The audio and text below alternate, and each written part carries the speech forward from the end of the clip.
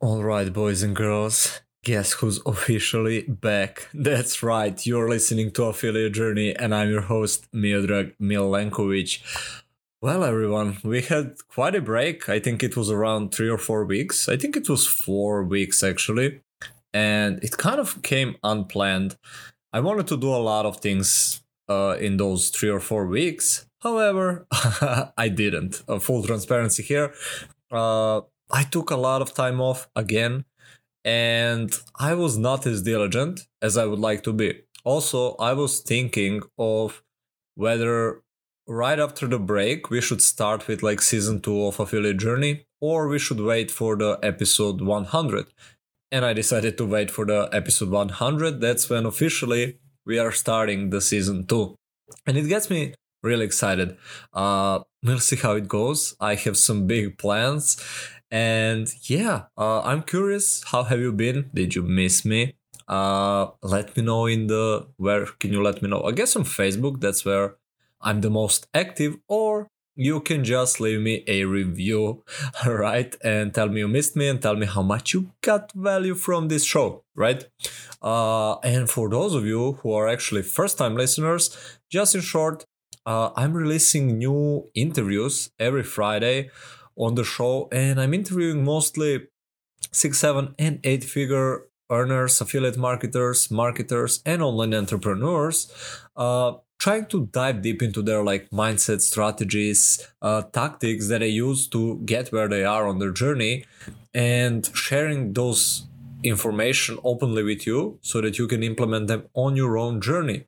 On top of that, every Tuesday I'm actually releasing solo content where I share my own journey, my own mindset, my own struggles, wins, strategies, and all of those good stuff. So, yeah, if that's something that interests you, I would definitely invite you to subscribe not to miss any of the awesome episodes I got prepared for you and I will be making for you. And again, leave us a review, it helps the show grow, and I will probably be doing more and more giveaways. So yeah, a lot of fun stuff. Other than that, what can I say? Today's guest is a mindset expert. I've known her for almost a year, I would say around 10 months, and she's super amazing. So we dove into some really interesting stuff, some of which are actually even bigger interest of mine than affiliate marketing. And interestingly, that's a lot of use of the word interest, right? So, interestingly enough, those things that we covered are not only necessary for your business success, but for your success overall in any area of life, be it your health, your relationships, uh, whatever it is. You get a point. So we covered all of that. Her name is Colleen Sodano. She is just an amazing human being. I want you to pay close attention, maybe even listen to it twice if you need to. Also, if you know anyone that struggles with the mindset issues with their business, you can feel free to share this episode with them because I think it will be tremendously helpful. Other than that, as always, you can join Affiliate Marketing Elite, which is like the free Facebook group that I'm running. You can find it at affiliatejourney.co/Colleen, which is the show notes of this episode, or you can find it at affiliatejourney.co/Mirjak. Obviously, you can just go on Facebook and type in Affiliate Marketing Elite. You will see the group over there.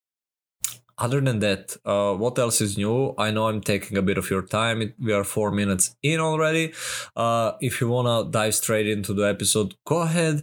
I just want to quickly share what I have prepared. Well, one of the things I have prepared, which is I will be launching Inner Circle membership, private community group, to help affiliates who cannot currently afford to pay 4 figures for mastermind programs, which I can't recommend enough. I think that's the fastest way to get any results online.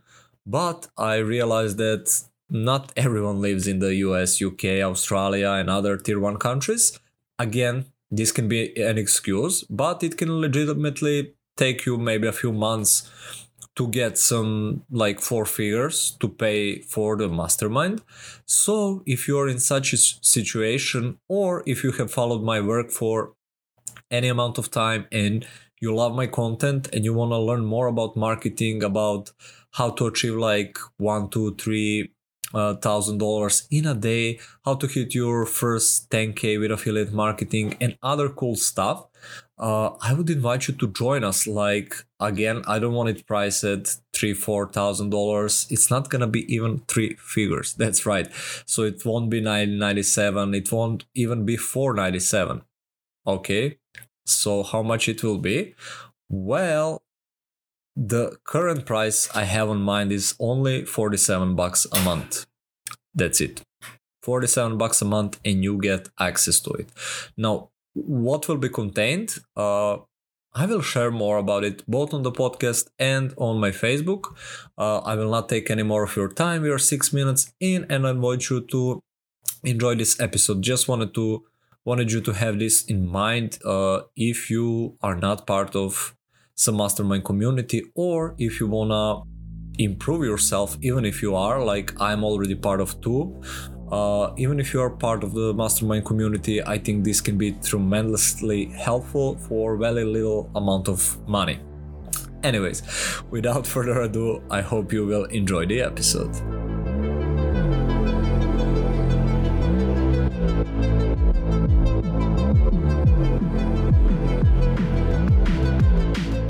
Hello everyone, welcome back. You're listening to Affiliate Journey and I'm your host Miodrag Milenkovic. Today we have some of a different guests. We didn't have a lot of like mindset experts, and this person is definitely one. We often like battle in the strategy and tactic battlefields, which are important. But funny thing is, unless we got our minds taken care of, and even deeper than that, like our beliefs and all of the other stuff, we will struggle. So I've known her for quite a long time. She was one of the first interviews inside my Facebook group, and it's an absolute pleasure to bring her on the podcast as well. So please help me in welcoming Colleen Sodano. Hey, Colleen, nice having you here. Hi. Hi, thanks very much for having me on. I'm really excited to be here today. As am I. It's nice having you. Definitely, I'm a big fan of your work, and we worked before a bit. Like you helped me with some stuff, so let's talk about it with people. But before that, for those of you who do not know you and what you do, like, would you introduce yourself? Tell us a bit more about your background and what are you doing now? Yeah, so my first career was actually in electrical design engineering. So I did that for a very long time. And I kind of, although I enjoyed the job, it didn't feel very fulfilling to me. I didn't feel that it was sort of my purpose. And I really had a big drive to sort of be of help, to be of service, to do something in that way. I always really enjoyed psychology. And so it seemed like it was a good match to go and do something in sort of therapy or coaching or something like that. And so I first retrained to be a clinical hypnotherapist. So I did training in that, and I got a postgraduate qualification as a clinical hypnotherapist. And then I felt I needed something more. And so I looked into doing coaching and psychotherapy. And so I then went and did a psychotherapy training. And so I'm also a qualified psychotherapist. And I've been doing that since about 2013. And I set up in private practice and I did that. And that's been great. And I've really enjoyed it. But the last couple of years, I've now moved more into coaching entrepreneurs, coaching people within the business world with mindset issues. So that's where I am now. And that's what I'm doing. Yeah, those are like the fun stuff. As you know, I think we spoke before. This is like even my bigger passion than marketing, and especially like affiliate marketing. So I really love the mindset stuff, psychology, all the things that actually drive us and that we are often unaware of. So let's dive into that, because okay, people listening are not average, but let's say average listener listening usually is not aware of the battle inside their head and inside their mind and between like their conscious and subconscious mind. And oftentimes I feel like whatever goal we have and we are pursuing, but we are not getting, it's usually like our subconscious is trying to keep us safe. So what have you come across, like whether it's offline or online, like what are some of the common things that online or offline entrepreneurs stumble upon, and what gets them stuck? Like how do, I guess I'm throwing a lot of questions, how do they realize that they are actually stuck, that it's mindset issue and not like strategy or tactic issue or whatever? So I think the first thing that that it's potentially a mindset issue is if you have been trying really hard to achieve something, you've tried different strategies, you've been grinding away, and you feel really frustrated because it's not lack of effort, it's not lack of motivation or trying, you're working hard, it's not as if you don't work hard. You've been doing all the things the right things.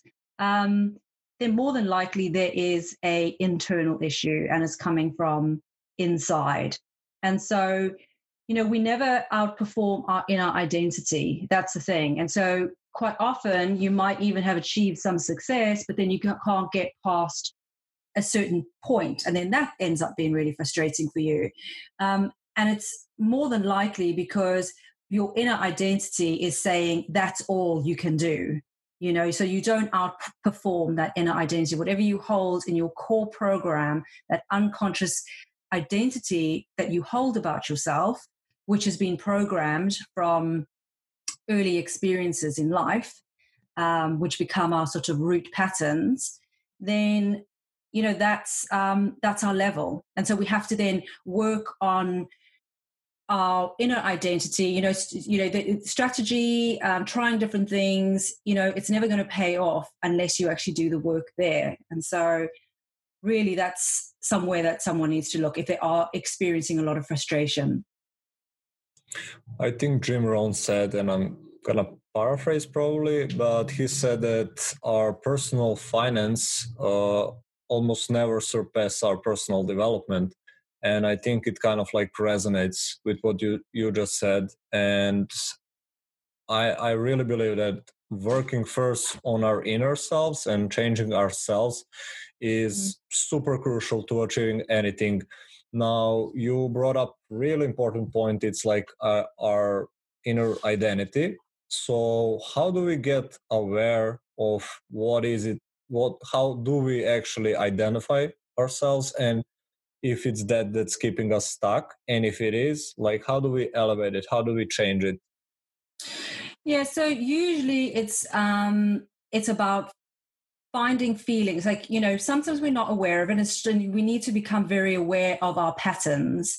And so are there certain feelings that keep on occurring for you?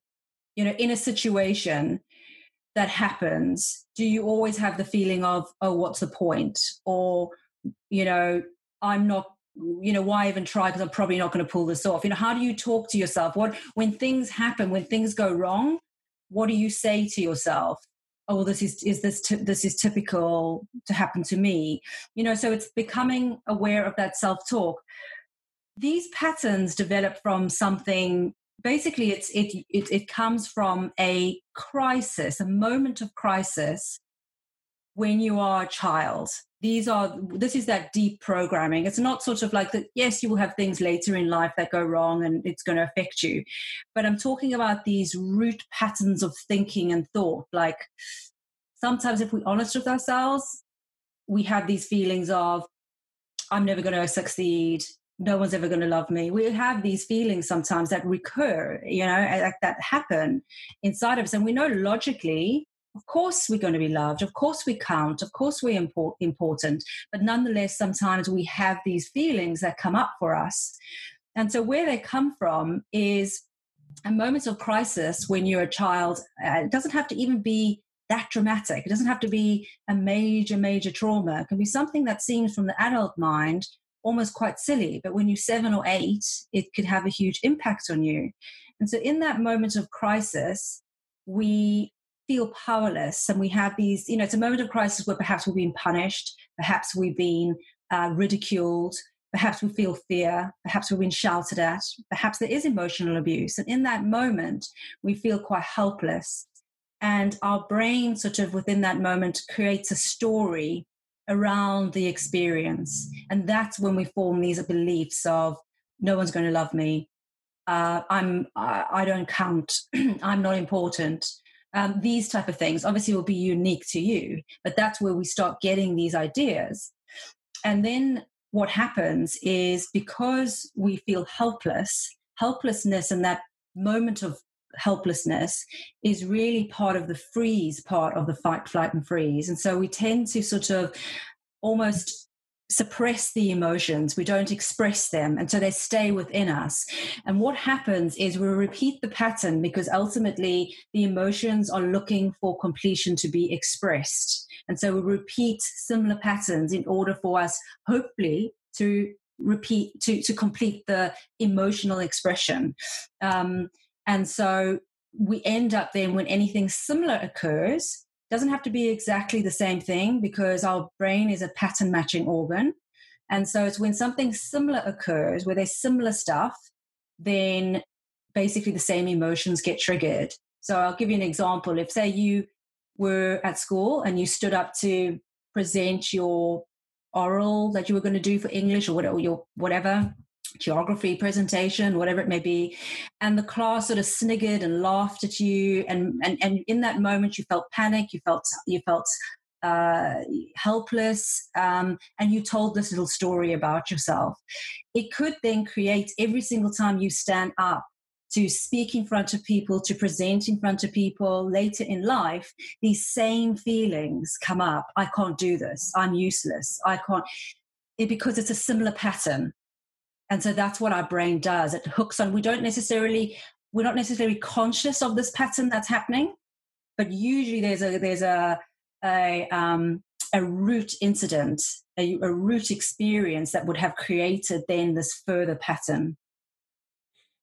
It's interesting that you mentioned like powerlessness, because that's I found that that's one of like my main, I guess, maybe root patterns. It's something I avoid feeling at all costs, and it usually gets covered with like anger followed by frustration. So I feel frustrated, but when I dig into it, like, why do I feel frustrated? I come to the anger that I don't know how to express well, and then underneath it's usually like I just feel powerless. And another thing that I found, and I think funnily enough and ironically, it's what got me into online entrepreneurship and trying to achieve something, and it's like this feeling of control, like kind of the opposite of this, like, oh, I actually want to have control of my life, and if I don't, I feel powerless. So I don't want to work at the job, I don't want to do this, I want to have like control of my income, my life, to do whatever I want. It's kind of like always correlated. And I guess, what are some of the tools? I know one of, like, based on what you told us, one of the tools that helped me in awareness was like mindfulness practice, just meditation every morning. Do you have some recommendations for people listening? Like, how do they become aware of these emotions, negative patterns, limiting like thoughts, negative self-talk, and all of those stuff?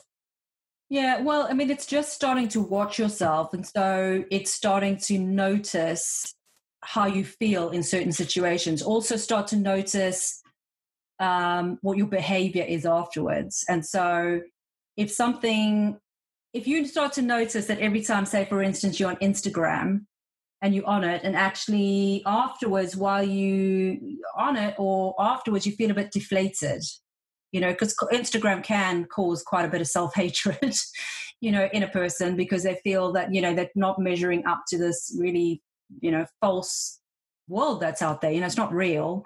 But somehow we compare ourselves to this very unreal thing. And sometimes we can end up feeling deflated about ourselves. Does that what does that make you do, that feeling? Do you immediately, after getting off scrolling on Instagram, do you immediately, I don't know, grab a packet of crisps or eat, or do perhaps there's some behavior that you do as well? Because often that's also linked. We have the feeling, we have the thoughts, and then we have the behavior. Like perhaps you procrastinate then all afternoon afterwards. You don't do your work. You're not focused, you're procrastinating. Perhaps you think, oh, I'll just quickly binge watch this thing on Netflix instead of doing whatever, because it's changed your inner state of how you feel about yourself. And so that then affects what you're doing. And so it's very much getting aware of how are you being. So it's like you can read all the self-help books in the world. You can read all the get rich books in the world. And if they worked, because they've got the instructions there, we'd all be wealthy and we'd all be, amazingly, mentally well and everything, self-help, amazing. But we aren't. And that's because it's not about the doing. Sometimes we know what to do. We consciously know I need to follow these steps. I know what to do that is going to be good for us. But you're only as good as your doing is only as good as your being. So who are you being? Are you being, and that comes down to that inner identity again. And so it's starting to become very mindful of your feelings. Watch for them, as you are experiencing your day. How do you feel? Just take notes. After your conversation with someone, after your interview with someone, after you've scrolled on Facebook, how are you feeling? It's just taking those time out to do that.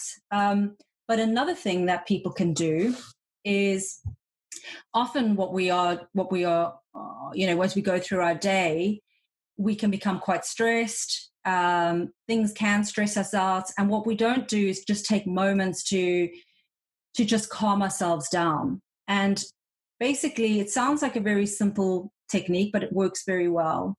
And it's called 7-11 breathing. And so what happens when we are stressed or when we are very highly emotional, and that doesn't just mean negative emotions, it can be positive ones too. Like, when we're overexcited about something, we can actually make some really bad decisions. We can end up buying crazy things. Yeah, book on things we don't really want to book on because we got drawn into the high emotions of it all. And so when the idea is that we need to keep clarity of mind. And so when we are highly emotional and when we are stressed, basically our neocortex or our prefrontal cortex, which is the newest or latest evolved part of our brain, it's where all our thinking and logic and our analytical thoughts are coming from. It's where we sort of tend to think we are just the conscious. It's where our thoughts are. But of course, 2/3 of our brain is totally unconscious.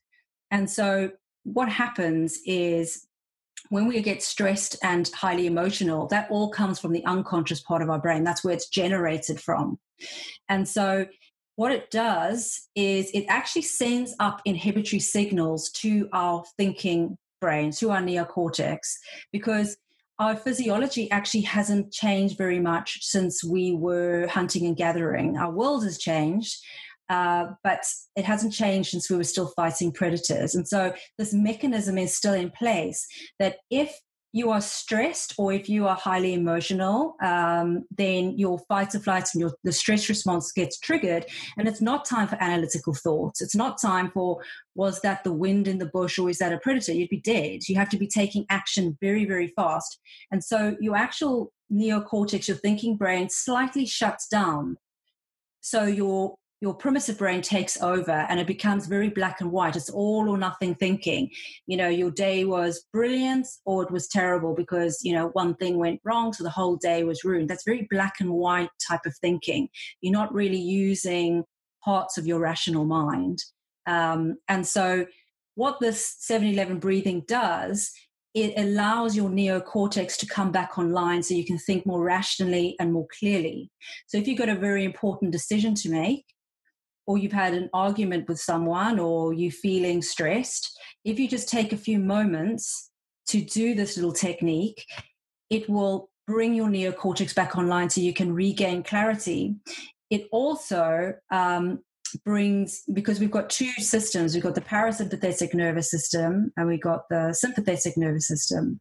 And so you want the parasympathetic nervous system to be online for the relaxation response. So basically this helps the relaxation response to come back and your thinking brain to come back online. So the technique is, what you do is you breathe in for the count of 7 slowly, and you take it all the way down into your tummy, into your abdomen, as low as you possibly can. So you really sort of feel the lower part of your stomach rising and falling, because quite often we tend to breathe too shallow into our chest anyway. And so you take it down into the abdomen for the count of 7, and then you breathe out slowly for the count of 11. And so the out breath activates your body's parasympathetic nervous system, which is the relaxation response, which is also telling your brain, it's okay, you're safe, the neocortex can come back online, you start to think more clearly. And so if you had to do that periodically through the day, every sort of, an hour, 90 minutes, just take, a minute, 60 seconds, maybe 90 seconds, and just do some 7-11 breathing, you will find that your mind will be a lot clearer all day long. You'll find that you are less reactive and you are far more able to respond in ways that you want to respond, because you're not functioning from the emotional brain. You're not functioning as much from that primitive brain. Your neocortex is fully online and fully engaged. Yeah, I can definitely vouch for breathing. It's one of the things I paid a lot of attention to in the last year and a half, probably. I never done 7-11 exactly. I've done some diaphragm breathing. I've done 4 seconds in, 7 hold, 8 out, 4 holds in circles. I've done box breathing. I've done Wim Hof breathing, but I think it's similar effect. Yeah, it is. It's, there's many different breathing techniques. Ultimately, the Wim Hof breathing is very different because you're creating. That's a very different thing altogether. So you're going to achieve a different result from doing Wim Hof. But but some of the other things that you were saying about the 4 in and 4, they're going to create quite a similar outcome. But it's all about slowing the breath down, bringing it in. But also why the 7-11 is quite good is because the out breath is longer. So it doesn't really matter that it's 7-11. It's about the ratio. So your out breath is longer than your in breath, because that is then also stimulating and activating the relaxation response much more because it's longer. And so there's various ways of doing it. But even just if you just took a few minutes to just do some deep breathings and you didn't count, I don't think it can be underestimated. And people sort of go, oh, don't tell me to breathe, but actually it really is quite powerful. Exactly. Especially if used regularly. I think Buddhist monks are taught how to breathe from the age of 4. That's how important they feel it is. And we are never taught, I'm generalizing, but I was never taught or told how to breathe or the importance of breathing or the awareness about it or anything similar. So I'm really big on breathing now as well. I love that exercise that you gave us. Now, we tend to overbreathe generally. Everybody's walking around. If you're slightly anxious, you overbreathing. You might not be panic attack overbreathing, but you overbreathing. And that also sort of messes the ratio of your carbon dioxide to oxygen in your blood, and then sometimes you feel a bit shaky because you're not able to use the oxygen in your bloodstream enough. So anyway, but okay, let's use me as a guinea pig, because I feel I'm not the only one. As you mentioned, we go through a lot of emotional stuff throughout our day, and as you were talking about some of the things, one of the major one is procrastination, then certain feeling that it comes up. And let's use myself as an example, because I think a lot of people can correlate with this. So one of the main feelings or emotions, I think it's a feeling, I think it's an emotion actually. Guilt is an emotion, right?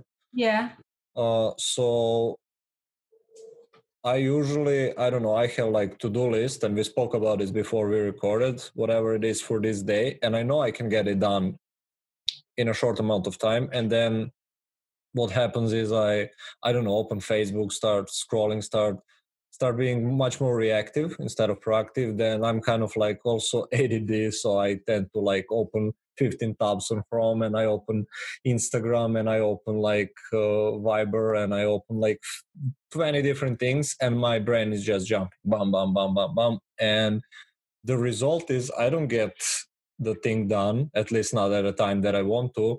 And it usually spikes this feeling, this constant feeling that I'm having, or emotion of guilt.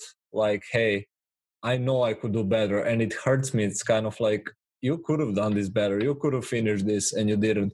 You said, you wrote in the journal that you will do this task, and you didn't. And every time I would plan, like, okay, I'll do it better tomorrow or next Monday or on the first of the month. It's kind of like someone when they're delaying the going to the gym. It's something like that. Like, oh, I'll actually take care of this, and whenever it would come time to take care of that, I kind of like procrastinate. So for people who are also in maybe that procrastination mode, maybe as well with guilt, like myself, like what would you recommend they do? Yeah, so I mean, procrastination in itself is often a way to relieve stress. You know, it's to relieve a greater stress. And so that's why we do it, is because actually there is other stresses in your life. And so we take those moments, and it's counterproductive, because of course it ends up making us feel more stressed. But we do it in that moment because it relieves stress temporarily, just for those moments, but it actually creates more in the long run. But it's like a quick fix, you know.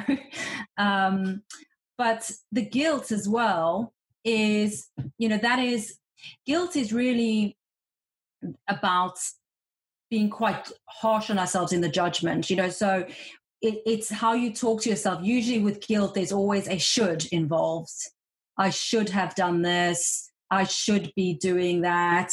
We speak to ourselves with shoulds, and should is the most critical word that we could be using. I would suggest people remove it from their vocabulary, because it's full of self-criticism, self-judgment, and you constantly feeling like you are under delivering and failing in some way, you know, or thinking, you know, other people using shoulds on us, you know, maybe a parent saying, you should go study this, you know. It's a very judgmental, critical word. And so, you know, it's learning to speak to yourself in a different way. And so, you know, the guilt comes because of that dialogue, probably because you're saying, I should have, why, you know, why didn't I, should have done this. But what it also does, and it will create more stress, is because speaking to yourself in that way, that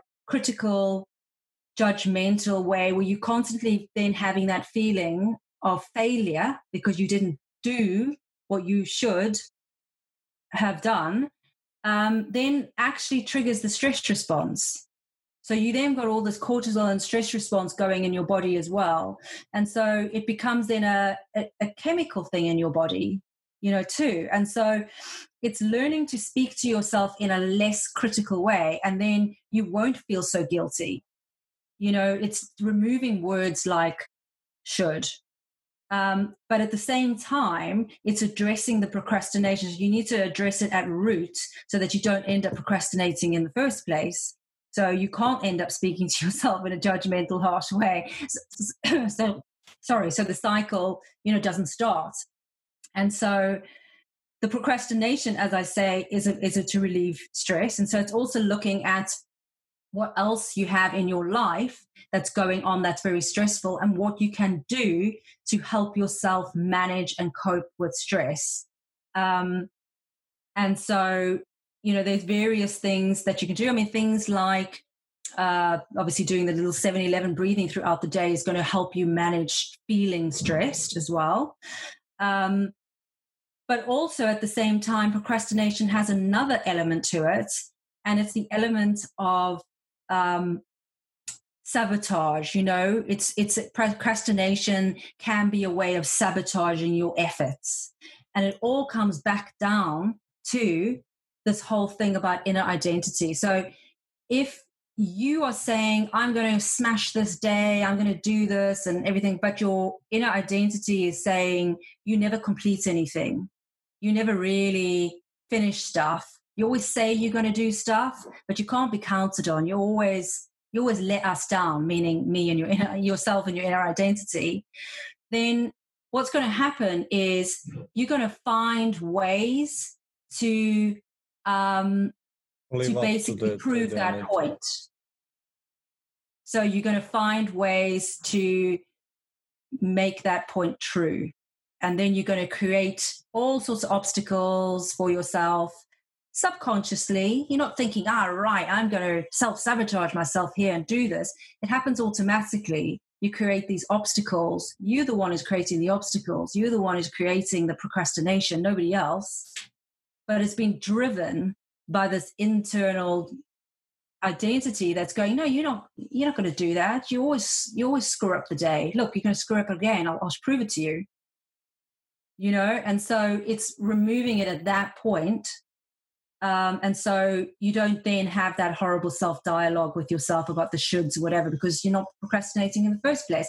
So really it comes down to, once again, working with your core identity. And yes, there might be stresses. That is another thing to look at, and to look at what is stressing you out in life. But most of the time it is that you're not achieving what you want to achieve, and that is stressing you. And so it's like it's all sort of like woven in with each other.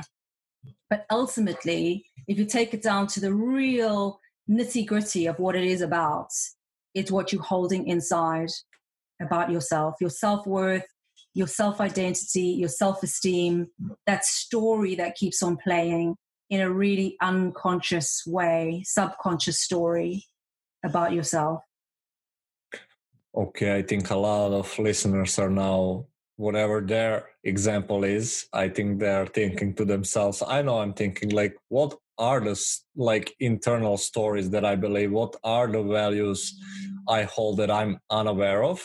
So whether they're procrastinating, maybe they're anxious, because also part of me throughout the day is feeling that I'm like, I think as soon as I open my eyes, I feel like anxious, and I always think about, the next thing I need to get done, and the next thing and the next thing, and it's throughout the entire day, and it kind of goes hand in hand as I don't do some of the things, and then I feel like the guilt, and I procrastinate, and I'm anxious about the next thing, and it's kind of like ridiculous mix all over the place. So whatever the inner emotions or feelings or struggles that people are having throughout the day, what would you recommend? Like, let's get to the meat. How do we I know it maybe not, it probably can't be answered like in, I don't know, 10 minutes, but how do we address like this inner identity? How do we change it? How do we improve it? And how do we find out, like, change that self-worth or like thereof, and make subconscious actually work for us instead of like against us? Yeah, so does come down to changing your programming, because obviously this has been programmed and conditioned into you. And so what we need to do is go down into that unconscious part and scramble the patterns in your brain that it's pattern matching to. As I say, you can see this very clearly how it works with a phobia. You can say rationally, you got a phobia of water. Oh, this is silly. I'll be perfectly fine if I go to the swimming pool and just put my feet in. I'm not going to drown. I'll be fine. And you have that talk to yourself, and then you get there and you freak out because it's not rational. It's not coming from the rational part of your brain. It's coming from all information. Every bit of information you're experiencing always goes to the unconscious first to sort of assess if there's any danger. And if they think there's danger, it will fire off the fight and flight. And then it goes up to your neocortex for detailed analysis. By then you're reacting or responding or procrastinating or doing whatever you're doing. So what we need to do is get into the unconscious and find the pattern and scramble it there. So there's various ways that you can do that. And the way you find your root pattern, because we'll have several, is to follow the emotions. And this, once again, sounds like almost too simple, okay? But it's not. It works. You can find all sorts of things. And so what you do is, if you have a feeling, like to find your root pattern, it's a feeling you've always felt. It's been with you your whole life, underlying there. You've always had this feeling. It may be a feeling of, I never fit in. I don't feel like I belong. There's a feeling that we carry sometimes in life. We've all experienced it. For me, one of my root patterns, which thankfully I've dealt with, was, what's the point? You know, anything would happen. Other people would try and get involved with, you know, there would be something that people want to do and then looking for someone. And as soon as other people would get involved, I'd go, oh, what's the point? I'll never get chosen. I won't even try. I had this root pattern that came from somewhere. And the way you find it is to sit with the feeling, close your eyes for a moment, and just, you know, you sit with the feeling, allow it to be there, because most of the time what we're trying to do is push it away. We're suppressing it. And so we're not allowing it to be expressed, because emotion is really just energy, which wants to be expressed. It wants to be completed, you know, like if you think of it like an emotion, like an electrical circuit, it wants to be finished. It wants completion. And so most of the time we're trying to run away from those feelings and not sit with them, because they're uncomfortable and sometimes they're horrible. But it's sitting with the feeling and sort of remembering the last time you felt like that. So have the memory in your mind and sit with it and try and sort of like almost relive it as if you're there. And then go back to another memory. So maybe an earlier memory, maybe it was from 2 weeks ago, maybe it was from a year ago, and go back to that memory and sit with the feeling again. And really explore the feeling. Feel how it feels in your body. Where is it? Does it show up in your chest? Does your chest get tight? Do you get tingling hands? Does your head start to throb a bit? Where is it? Really get curious about the feeling. And then go to another memory. Go to a third memory, an earlier one. Maybe it goes all the way back to when you were a teenager, you know, because there's a pattern with this feeling. You've always felt it.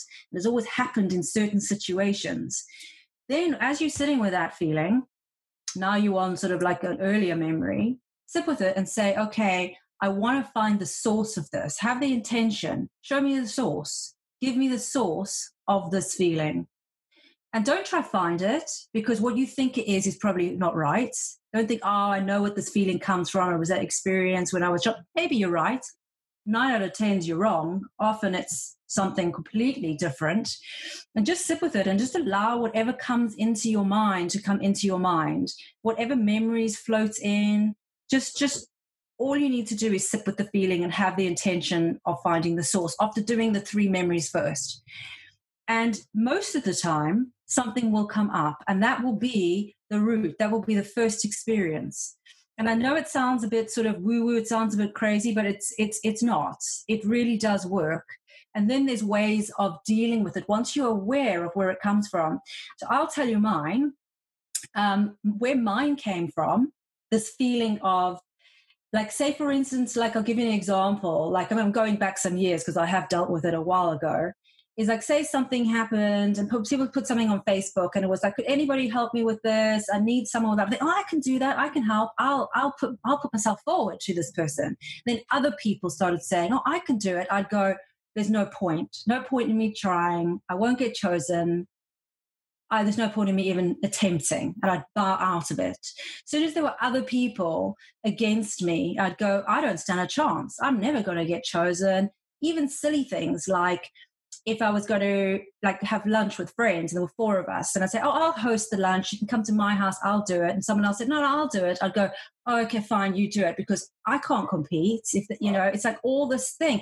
It was a pattern that showed up in many, many aspects of my life when it came to, as soon as there were other people involved, I would feel like I couldn't. And then a lot of the time I was almost sort of like, when I was trying to do stuff, I wasn't putting my whole effort into it, because I didn't feel at times like I was important enough or I counted enough.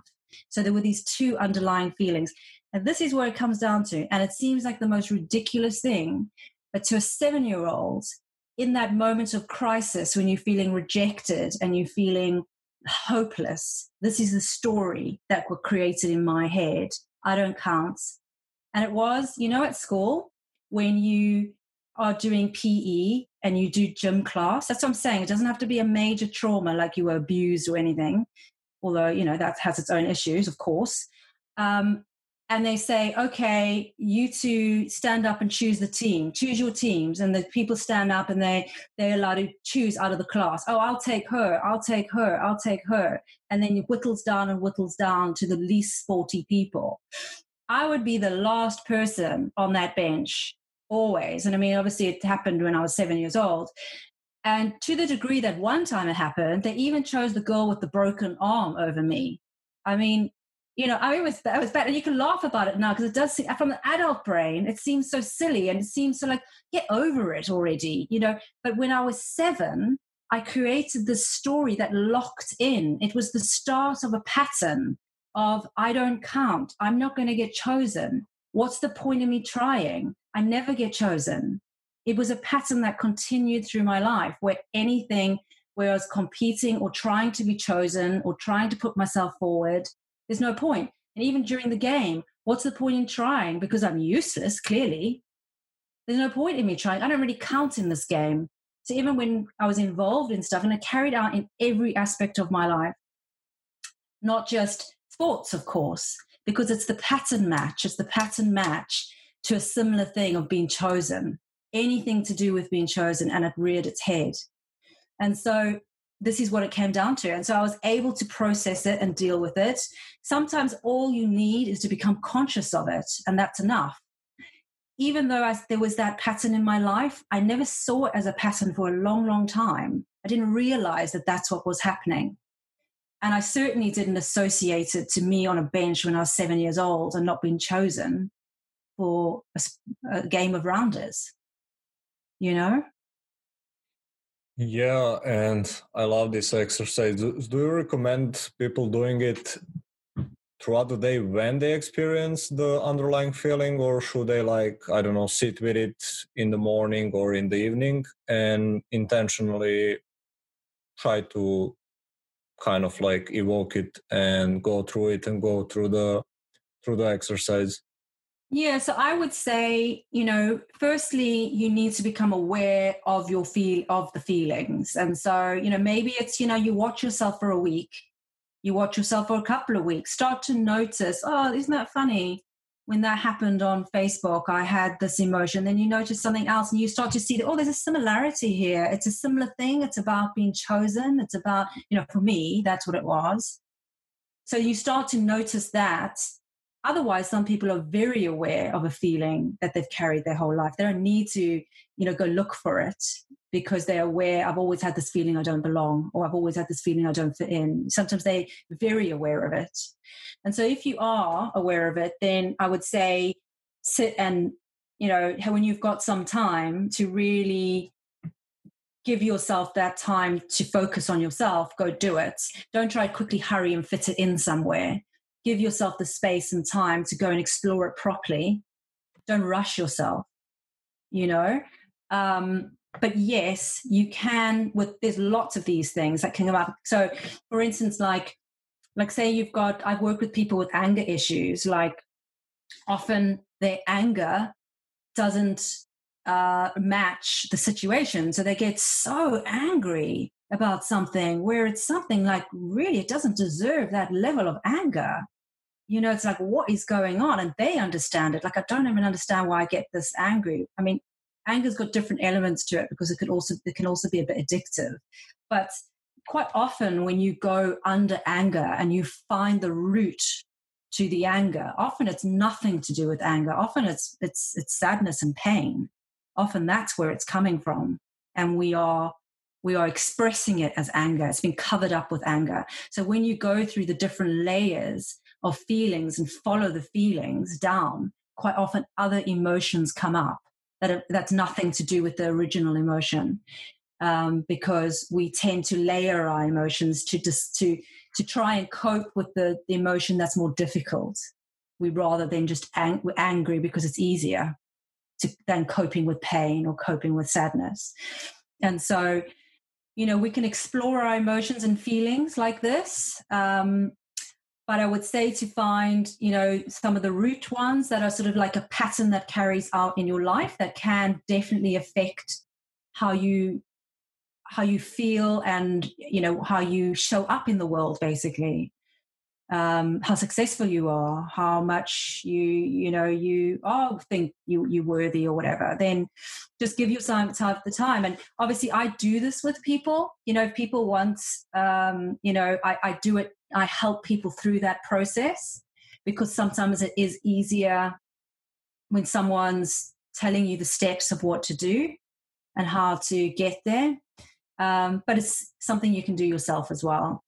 And then there's other techniques to deal with sort of, processing it if you find it needs deeper work. Okay, now let's take, I guess it's not even like different direction, it's kind of in the similar boat, but since a lot of people listening are into online entrepreneurship and trying to make money online, but there's a really real thing of, and it's kind of like really related to what we were talking about, like that inner identity. I know we all have like kind of a thermostat for how much we can earn. So how does one go about addressing, like, for example, it was really hard for me, and I suppose I still kind of struggle with it. Like I've been working on it, but when I was like making, I don't know, 250, $300 my entire life, and not only me, but people around me, it's like from 300 to $500. And if it's more than that, it's like, wow, over here. So how does one go above what they think it's like possible for them? Because again, coming back, whatever strategy and tactics you may have, if you believe you can only make $500, you will make $500 and that's it. So how do we break through our inner limitations so that we can externally reach what we are striving for? Yeah, so first off, it is working with the inner identity, which obviously we've discussed, but that has to be a first step off, and then secondly, what you do is you go into really programming yourself. So it's like, who do you need to be in order to be that higher earner? Who is that higher earner? So it's sort of, so it's not about sort of like doing because you know what to do. It's about changing how your being. And so who do you need to be? And then you work at being that every day, but you need to discover who that is. And so, for instance, if you went to sleep tonight and there was a miracle in the night and you woke up the next day and you were that person, you could be that person, that could earn that, I don't know, 10K a month, 20K a month, whatever it is that your goal is, how would you know that miracle had happened? How would you know? How would you feel? Am I supposed to answer now? Yeah. Okay, let's think about it. I don't know, freed up, powerful. Yeah. But it's sort of like, it's an internal feeling, isn't it? It sort of has to come from inside. It's like maybe you feel that you're more focused. Maybe you'd have a feeling of maybe you more committed. It's like, even if you have to look at, okay, well, how are other people who are doing it? How are they being? It's not necessarily about the stuff that you do, because you can read that and learn that quite easily. But it's, who do you need to be? I need to be maybe a more committed person, maybe a more focused person, and it's saying, okay, well, how can I be that person? How do I need to show up every day in that way? And so it's sort of, it's sort of like almost sort of like an idea of fake it till you make it type of thing. I was just going to mention that. It reminds me of that. That's probably why people say that. that. And where people where I mean fake it till you make it, because there's two ways of interpreting that. And I'm not interpreting fake it till you make it like you pretend outwardly to the world that you've made £1 million when you haven't. It's not that. That's inauthentic. But it's more fake it till you make it is an internal thing. And so there's lots of studies about this, about sort of like, even sort of like if you're unhappy, if you're feeling miserable, and you go and you force yourself to laugh, you force yourself to watch something funny, some comedy on YouTube or whatever, you force yourself to smile. Even the physical act of smiling sends certain chemicals to the brain to then start producing more of the happy chemicals, the serotonin or whatever, just by the physical act of smiling. You might not be feeling happy, but actually by the physical act of smiling, you are then sort of creating a chain reaction. So you actually may end up feeling a bit happier, And so this is the thing. And so it's like working to change your internal state, about being that more focused person, that more committed person, showing up in that way. But it's also about, programming yourself with different habits. So what do I need to be doing? You're changing your being and then you're changing your doing as well. And so I need to, I don't know, it's like, what do you have to come up with the strategy yourself, because it needs to work for you. And then you make sure that you program those habits in. You let go of disempowering habits, and that's also thoughts, because habits can be habitual. So it's actions, behaviors, and thoughts. So you need to get rid of the disempowering habits and start replacing them with more empowering ones. And that's, that is, a process, because it doesn't happen overnight. And also, it is also about rewiring your brain, because, if you think our brain is, they call it neuroplasticity. Many years ago, they thought our brains were, once we were adults, that was it. You couldn't shift it. It was what it was. But now they realize that we can change our brains at any age. And so if you use the analogy of, like, say you have these thoughts every day, or you have thoughts of resentment, or you have thoughts of, jealousy, or whatever it may be. And you go, I really don't want to be that person anymore. But you've been thinking those thoughts every day. They sort of like almost like a habit. And those pathways in your brain are very well developed, because you've been thinking those. And so, neurons that fire together wire together. So they're wired quite deeply in your brain. But what happens if you make conscious efforts, every time those jealousy thoughts come in, or those resentment thoughts, you switch. You start thinking about something else. You decide what it is you're going to be thinking about. Is it going to be stuff that you're going to be thinking about that you're grateful for? Is it going back to a happy memory that's going to change your internal state very, very quickly, take you out of one state and put you into another? You decide what that's going to be, but you have your strategy that the moment those thoughts come into your brain, you think about this. Okay, and you shift it. And initially, it takes quite a lot of conscious effort. But what happens if you use the analogy of a car driving along a piece of grass, a grass verge? The car tracks are your neural pathway. When you drive and the car tracks wear the grass away, and it creates a track. If you decide, I'm not going down that track anymore, I'm going to take a different track, I want to do this now. As soon as you start driving a new way, okay, there's no path, the car's not, it's a bit more difficult because there isn't a track, but you're going to create a new track, and you start creating this new track. The more you go down it, the more that pathway and that track develops. Eventually, the grass will grow over the other track. So we have the ability within our brain, it's called synaptic pruning, that when we're not using neural pathways, they will eventually be deleted. So you can change these habits by just consciously making the effort at first. And then the more you make the conscious effort, the easier it becomes, and the pathway gets developed, and eventually the old path, and you just stop. It doesn't even go down there anymore. It doesn't even try to go down there anymore. But it does take a bit of effort in the beginning to do it. And so it is about reprogramming your brain in this way to become this different person, to be this different person, and make the conscious effort to do it. because most of the time we're on autopilot and we're just automatically doing the behaviors that are disempowering for us. We automatically being the person that's disempowering for us and thinking disempowering thoughts. And so it's taking ourselves out of autopilot and becoming more conscious and making the shifts. And then eventually that will become automatic and you won't have to think about it. That's beautiful. And I love the car and grass analogy. And it kind of reminds me of, I'm a big fan of Joe Dispenza. It's like he's breaking the habit of being yourself. It's kind of like, it reminds me of that, just changing our habits, because we are, as you mentioned, on autopilot pretty much like 95% of the day.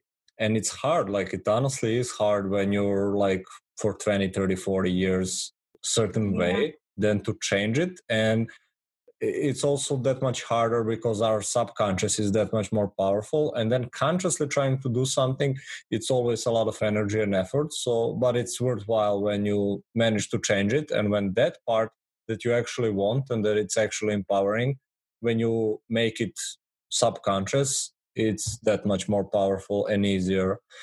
And that's the recipe for happiness, right? Yes, yes. Yeah, it is. And, it doesn't come, we can't take happiness for granted. It takes work. And I think quite often we think we should just be happy. Oh, okay, we've got this in place and that in place. Nice house, decent job. Why aren't we happy? Because happiness, there's other factors to happiness.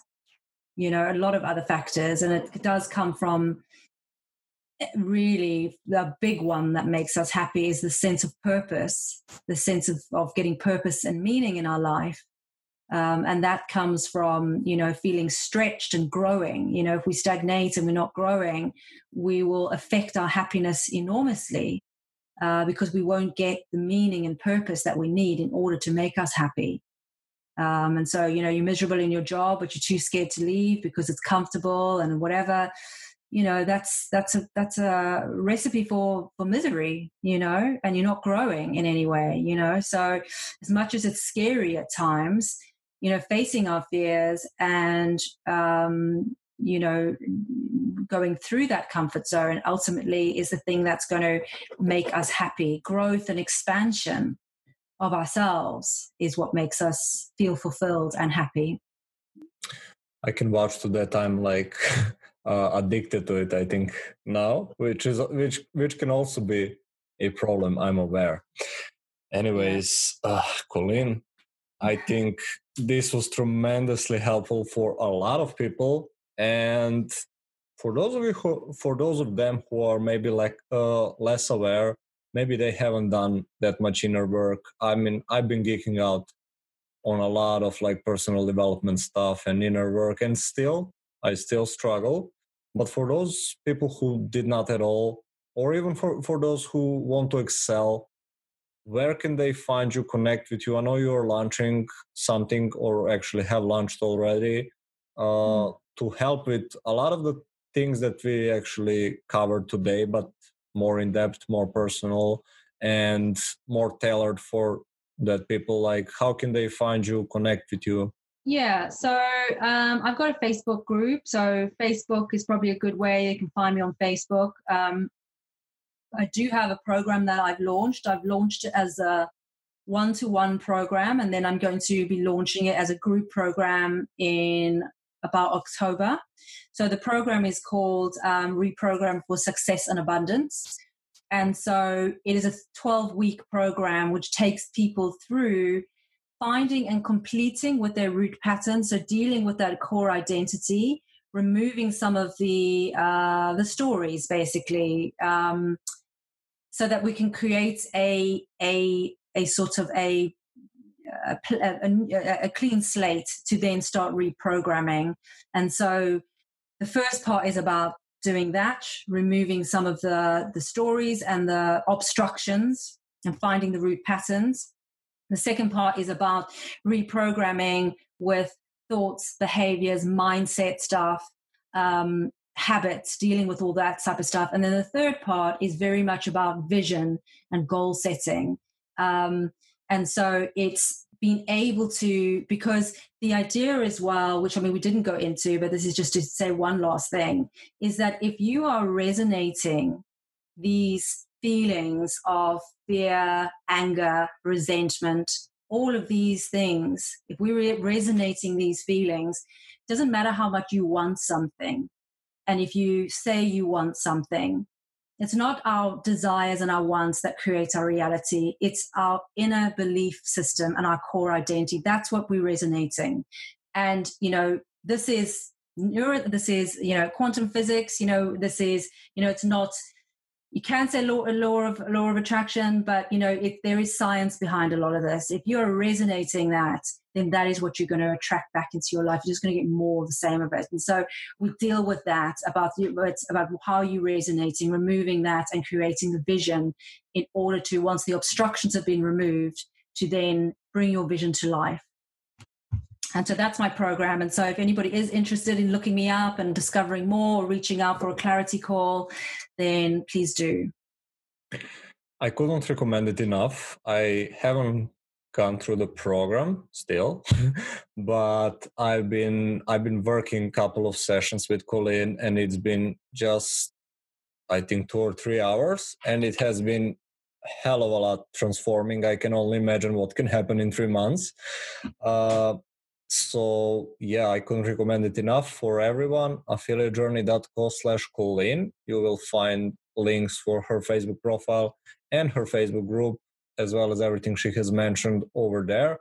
Go connect with her, see if this is something that makes sense for you. If your strategies and tactics aren't working and you think it's the mindset stuff, it usually is our subconscious that's stopping us from achieving whatever it is that we want.